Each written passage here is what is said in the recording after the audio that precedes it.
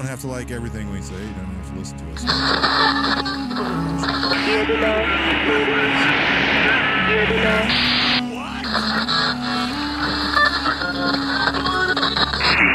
Yankee A de América. Cannot be completed as that. 10-4, I just wanted to know if you went back 76 to the circle or to the...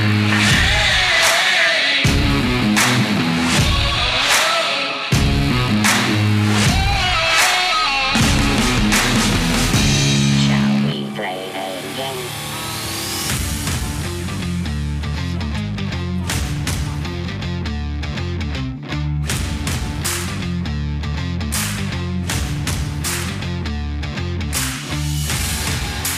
Welcome back, everybody. I actually forgot the door. I specifically mentioned the door. I said in the last one of the questions was about a door. I'm going to have to address that at the beginning here.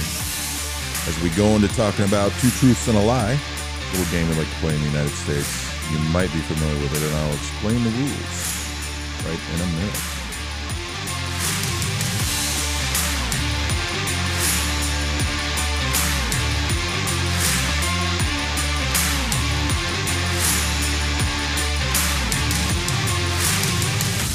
So Two Truths and a Lie is pretty simple. People play it a different way, many different times. But it has to do with writing down statements about yourself, two or potentially be true, one to be a lie. And we're going to play that game, you and me. It's not going to be a contest this time. Those are too painful. You can treat it like one if you like, though. And we'll see how that goes. But Two Truths and a Lie. A little game we're going to play. We're going to test your detecting deception skills based on storytelling, parts of speech, words people use, all the things I've talked about in the past. You'll have plenty of time to listen to prior episodes and do your own research. So you can take my stories and try to guess where the two truths and a lie fall. And I'm going to make it easy for you once I explain the rules. I'm going to make it easier than the game's actually played. So Two Truths and a Lie. We're going to test your skills and how well I've been teaching you right here on Gray Men, hiding in plain sight.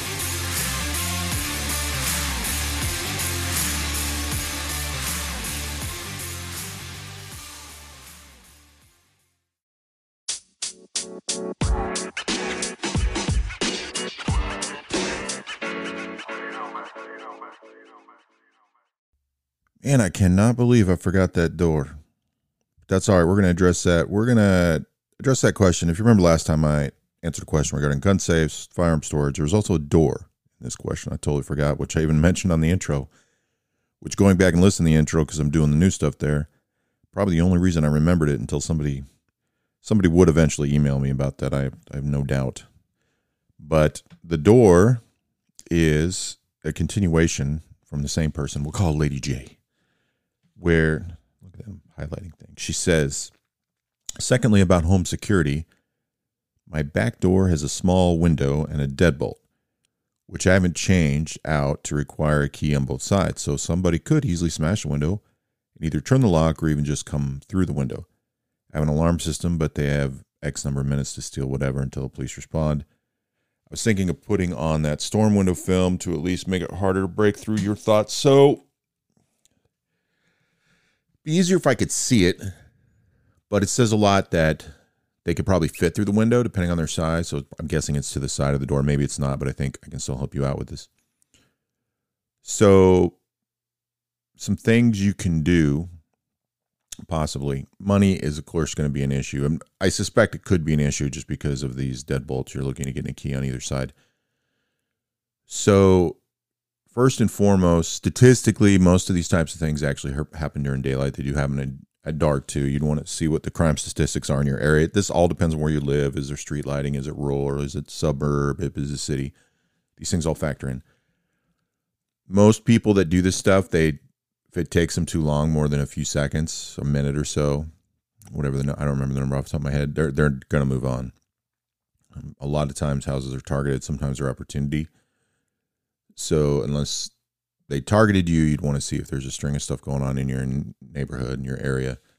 The other thing, too, is smashing windows can happen. It's more likely when there's less people around, but like in your suburb, it could happen, but glass can be loud when it's breaking. People just want to pick that lock, jimmy it, do whatever, use a bump key, get in and get out. But you do have legit concerns. That storm film, I don't think is going to help. I don't think that's enough to be a visual or deterrent. I would definitely look at things like your security system and whatever company it is. If they have yard signs, get a new one and put it out, put it in a different spot, something like that, as well as look at the lighting. I've done a physical security one early on when I started this, so in the first season, that talks about that, but the external lighting is going to help. The other thing too is, so you don't have security cameras, okay, that's fine, but that doesn't mean you can't have something inside. Like, there's cameras you can get that plug into an outlet that look like a USB charger for, say, a phone or an iPhone, that have cameras built in. There's plenty of options like that you can find to just put right at your door. And it's possible. So initially the way they made them is when you plugged them into the wall, because you plug them into an outlet to look like that charger, and that outlet powered them. If that's not something you have an outlet available, you want to see if they still make something like that, assuming this is what you want to use. It doesn't require the outlet for power, because what you could do is put a fake outlet in, which isn't hard to do, and then just plug in that deal and let the camera run. That would at least be there if something happened to possibly identify who's breaking in. The double deadbolt is a good thing. The other thing too is there's plenty of things you can look at. I will see if I can find some. If you don't see them in the show notes, it's not because I forgot, it's because I didn't find them. There's options for things people can get that are definitely extra security features for doors to come into homes, where things like them reaching in and unlocking that deadbolt will not matter. They're not going to get through that door without an excessive amount of a force and exertion that'll probably draw attention to them in most neighborhood-style environments. However, you mentioned they could get through the door, so you can look at putting objects in the way. The other thing, too, is depending on the money you have and how that is built out, is you could have those windows removed and have solid walls put in. You could have different types of glass put in that has, like, if I assume you're in America or in a Western country just by your name, may not be, but one of the things we have in office buildings, especially actually in old schools, was they have this, I don't remember what it's called, but when you look at the glass, it almost looked like it had a small version of chicken wire in it. It was so that if it broke, it didn't like shatter a lot, but it'd make it more difficult to get through. There's stuff like that you can get. Those are options. You can also hire and consult a security professional. Obviously, money is a big deal. But I would definitely look at some of those things. So you probably have options of things, even an old cell phone. Even if you have an old cell phone that has a camera that you can run, that you can leave plugged in, that'll hold a USB or something like that you want to run when you're not home. Some form of surveillance you can have inside your house looking at the door, even if you can't have it outside, can be helpful. A lot of people don't think about that they actually have surveillance equipment. If you own a cell phone, you have surveillance equipment. So if you have a tablet or computer or something, now obviously you don't want those stolen. If somebody comes in, somebody's going to take them because they're going to be easy to hawk, but that's the other thing too. If you have an old laptop, really old, you don't care about, or you got 2 or 3 old iPads around, you can set those up, plug them in, let them run, log into them. You could have them to where they're just going to run that camera and record whenever you leave the house. And you can get them set to where they'll upload to a cloud like constantly. That can be done. If you figure all that out, then it won't matter if they come in and take that. You won't care that they take it because you're nothing important. It's old. You don't use it anymore. No big deal. But then you got them. Especially if they're going to go right up to that laptop and see it there, not even knowing that camera's on, which you can just cover the little light or whatever. But by then, they may not care. And what most people think, even if they leave, even if they think they're busted, they'll take that laptop or that device, because whether they want to sell it or not, what they'll be when they probably won't. They probably won't sell it if they're smart. They'll think that the video's on there, so they'll try to go in and get it, or they'll just try to destroy the device, think they're fine. So you've lost essentially nothing, but you now have got them on camera. So I would look into some of these options. I don't think that film is enough of a deterrent, because if it's a window you can break and you can reach through and open, or especially you can crawl through, you think somebody can get through based on their size, even an average person or a small person, that film I don't think is a deterrent. You need a visual deterrent. It's kind of like security guards. One of the things about security guards, most security guards, typically the unarmed kind that are physically present in a location, their entire purpose in life is to be seen. One of the things, I did that before I joined the military. I've learned a lot about it since, but it's a visual deterrent. The fact that they exist deter a lot of crime. Even people have talked about it. A professional, somebody that really wants to commit a crime, somebody that doesn't care much about them, yes, crimes can still happen. But a lot of the minor crimes, little crimes, stuff like that stop. A lot of the vandalism stops. You know, breaking in a car stop when they're in a parking garage and they walk around a lot. You know, certain minor things stop. So the visual deterrent can matter. I don't think that plastic's going to cut it. But I would look into some of those options. If money's there, I would look into things like getting rid of the window or changing the glass that's in it to make it more difficult, especially if it has that wire in there and they can't get through. It's going to be very difficult for them. Not to mention when you can see that wire and stuff, people aren't typically going to break through it. So that could be a major thing. So I would say definitely check those things out, and perhaps you'll come up with an answer for something that you can do, especially cheaply, that's going to help you out. But definitely at least get the yard signs, you know, that, and the stickers. You know, you can put the sticker for like ADT or whatever on the window and they can see it. You can have the new yard sign out that's not old and faded. You can buy stickers that say "Smile, you're on camera." Something that somebody doesn't really see till they're right up there, and then they, because it's funny, if you get, I was going to quick comment about this, but this is actually funny. If you get a security system, like, don't get a Ring camera. Those, I think those are horrible. But let's say you had something like that, you could see the door, and then if you had a sticker up there that says "Smile, you're on camera," but they can't see the camera, you will notice people will look for it. Like, I was at a family member's place that had those on the window and on a sliding glass door. And one of the family members that visits on occasion was like, "Well, where are these cameras at?" Like, they were looking for them. So those stickers could be a bigger visual deterrent than just the film you're trying to use. And those are cheap, so I'd definitely at least look into those. And remember, nothing's 100%. These deterrents I'm talking about, this is small-time punk stuff. The majority of people are going to commit these crimes. If somebody is being targeted, and I don't know anything about you to know why you would be, but if somebody's being targeted, a place is being targeted, there's a reason somebody wants to go in there. Whether they're a pro and think they know what they're doing or it's just something emotional, those stickers, those things aren't going to stop them. That's when real physical security matters. That's what most people are afraid of, and they kind of brush off this smaller stuff for the minor league guys. But those smaller minor league guys, that's the majority of the crime when it comes to like breaking into your home. So moving on, 2 truths and a lie. So everybody's got a version of how they play this. I'm just going to give you the general ideas of how this is. This will be a 3-parter, this being part 1, which is clearly very short. And then 2 parts will be the story. So one thing I'm going to do to make it easier is I'm only going to give you 2 instead of 3, but this is how generally it's played. Generally, you play this with people you know at a party. Usually people have had a few drinks. These are friends, colleagues, family members. They know you pretty well. So what we would do is we'd take like an index card, a 3x5 card, and we write down 3 specific statements, right? Not paragraphs. We don't tell a story. Now, typically, what you do is you just read the statements and that's all you do. You don't answer questions. Okay. It's not like the British show Lie to Me, which is hilarious. And if you've never seen it, go to YouTube. It's not called Lie to Me. That's a different show. It's, crap. There's a show called 8 out of 10 Cats Does Countdown. And some of those guys are on this other show, and I cannot remember the name. I got to pause this and find it because you'll love this. Okay, I was close. It's called Would I Lie to You? This show's hilarious. I watch it quite a bit when I got nothing better to do, and it's a great way to practice detecting deception skills because it's 2 3-man teams. One person on each team is actually a professional comedian. Most of the guests are comedians. Some of them are not. And they read a card with one statement about themselves that they've never seen before. The thing is, sometimes these are true statements, whether they've been rewritten or they wrote them themselves. A lot of times they're fake statements. They're outlandish.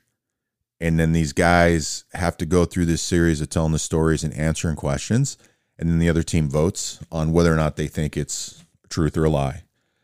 And then one of the bonus, I call it a bonus thing they do near the end of the game, is a team will bring out a person and the person will stand there. And each one of the 3 members will say, like, this is Bob and this is how I know Bob. And they're completely different stories. So the other team has to question all 3 of them and try to figure out who knows Bob. So it's funny. There's British humor in it, but even if you don't understand British humor, it's mild. It's mostly stuff you'd get. A great way for deception detection. And it's good because these guys are rehearsed. They're comedians. One of the guys that I really like, actually has a lot of the similar reactions, like he's making it up. You can't believe this stuff's being said, and a lot of times it's true. And there is a guy on there whose name is Bob, and he has some of the best stories, most of which are true. But anyway, so truth, truths, and lies very similar. So you would write 3 specific statements about yourself. There's supposed to be 2 of them are supposed to be true, factually based. 1 is completely made up. It's a lie. And you want people that know you well because it makes it more difficult. If you do specific things they don't always know, because you don't want it to be anything anybody knows. And then they sit there and talk amongst themselves and just watch your reactions to try to figure out what they think is true or not. And then you decide how you're going to score the game. So sometimes they vote. Sometimes everybody picks one. If you get it right, you get a point. If you get it wrong, you don't get a point. There's variations of this game. Some people choose to do the question and answer thing. I don't recommend it for most people because if you're not good at that kind of thing, it can make it more difficult. I have done it with people like me who had the same career field, interrogators and human intelligence guys, where we'd have to do the question and answer thing, and we'd played the game for fun, but also as practice for doing stories and backstories and answering questions and making things up, doing that whole 5 degrees off thing when they're asking us about our families and we're telling them we got families, but we really don't. And that was just a way to do it. Now, if I was doing this a contest, I would be telling all the people that know me that listen, with which there is several that I don't care. They could do it anyway, and I challenge you to do so. I have several stories I could pick from. I've already chosen 2. So I'll be doing 2 stories instead of 3. So I'm not going to do 2 truths and a lie. I'm going to do 1 truth and 1 lie. I want to make it a little easier on you because I have told these stories many times for different reasons, for practice and training and to give examples, but also because you're not sitting here watching me and I'm not doing this on video and not live. So even if I was doing it on video, it wouldn't matter that much. So that's going to help make it a little easier.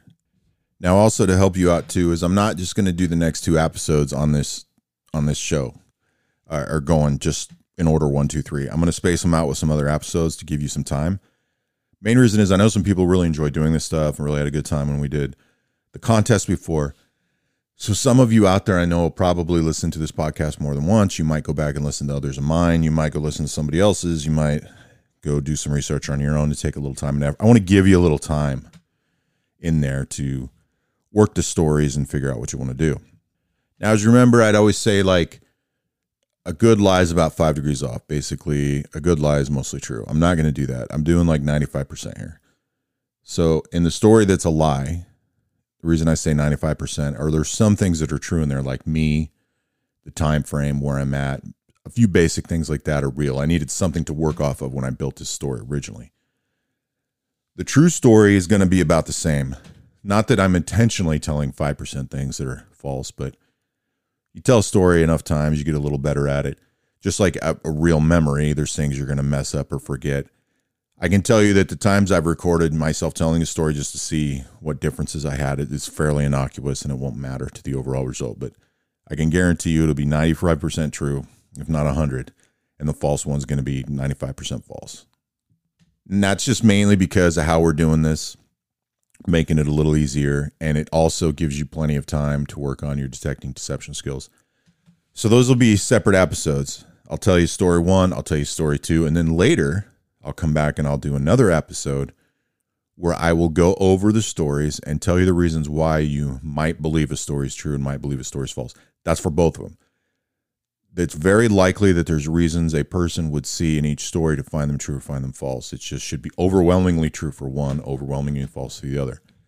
And I'll explain to you, why that happened, what we're looking at, how we determine this stuff. It's all a teaching point to cover detecting deception that I think will be valuable and useful. And you'll be able to remember more because now you're putting this into practice. I will also tell you these stories won't be short. I really don't know how long it takes to tell these stories, but I'm guessing it'll be 20 minutes, 15, 20 minutes, something like that. And so it'll be like 15, 20 minutes. They're based on me and my life, some personal stuff. The stories I picked all relate to my time in the military and while working in the intelligence community. So within the last 20 years. Not that will help you, but just so you know, they're in a similar time frame. So yeah, just remember, it'll be mostly true, and then another one will be mostly false. I'll come back later, cover the reasons why you might believe one versus the other. And that should be pretty simple to do. This will give you time to work on these skills. It'll also help you if you want to try doing it with other people, or if you're going to be doing some of this yourself just for fun or for whatever purpose, hopefully nothing too bad on why you want to tell lies and stories. And a lot of this is just practice. Like these stories I'm going to tell you, I practiced a lot, but when I did stuff like this, it was practice for me and for teaching points. When I had students, like training kids for JSOC, I would do this sometimes to tell them lies. And I would tell people, like, I'm going to lie to you, but you're going to believe me. You know, and those would be like little simple ones. But hopefully you enjoy this. Please definitely give me some feedback on it. Also, remember, too, I mean, I can't tell when people are listening to this and how far you get, but you can always, if you want to send me written responses and emails and say, here's what I think, and have me evaluate it, that's great, because then I can take that and I can just do another show and say, okay, here's what a person wrote in. Let me tell you X, Y, and Z of what I thought to the response. And if you're going to write me and you don't want me to put it on a show, then definitely say, hey, just shoot me an email. Don't put this on the show, and that's fine. No big deal. So 2 Truths and a Lie. This ought to be fun. Those stories will be coming soon, or mixed in, I guess I should say. They'll be coming soon, mixed in with some other episodes we got planned right here on Gray Man, Hiding in Plain Sight.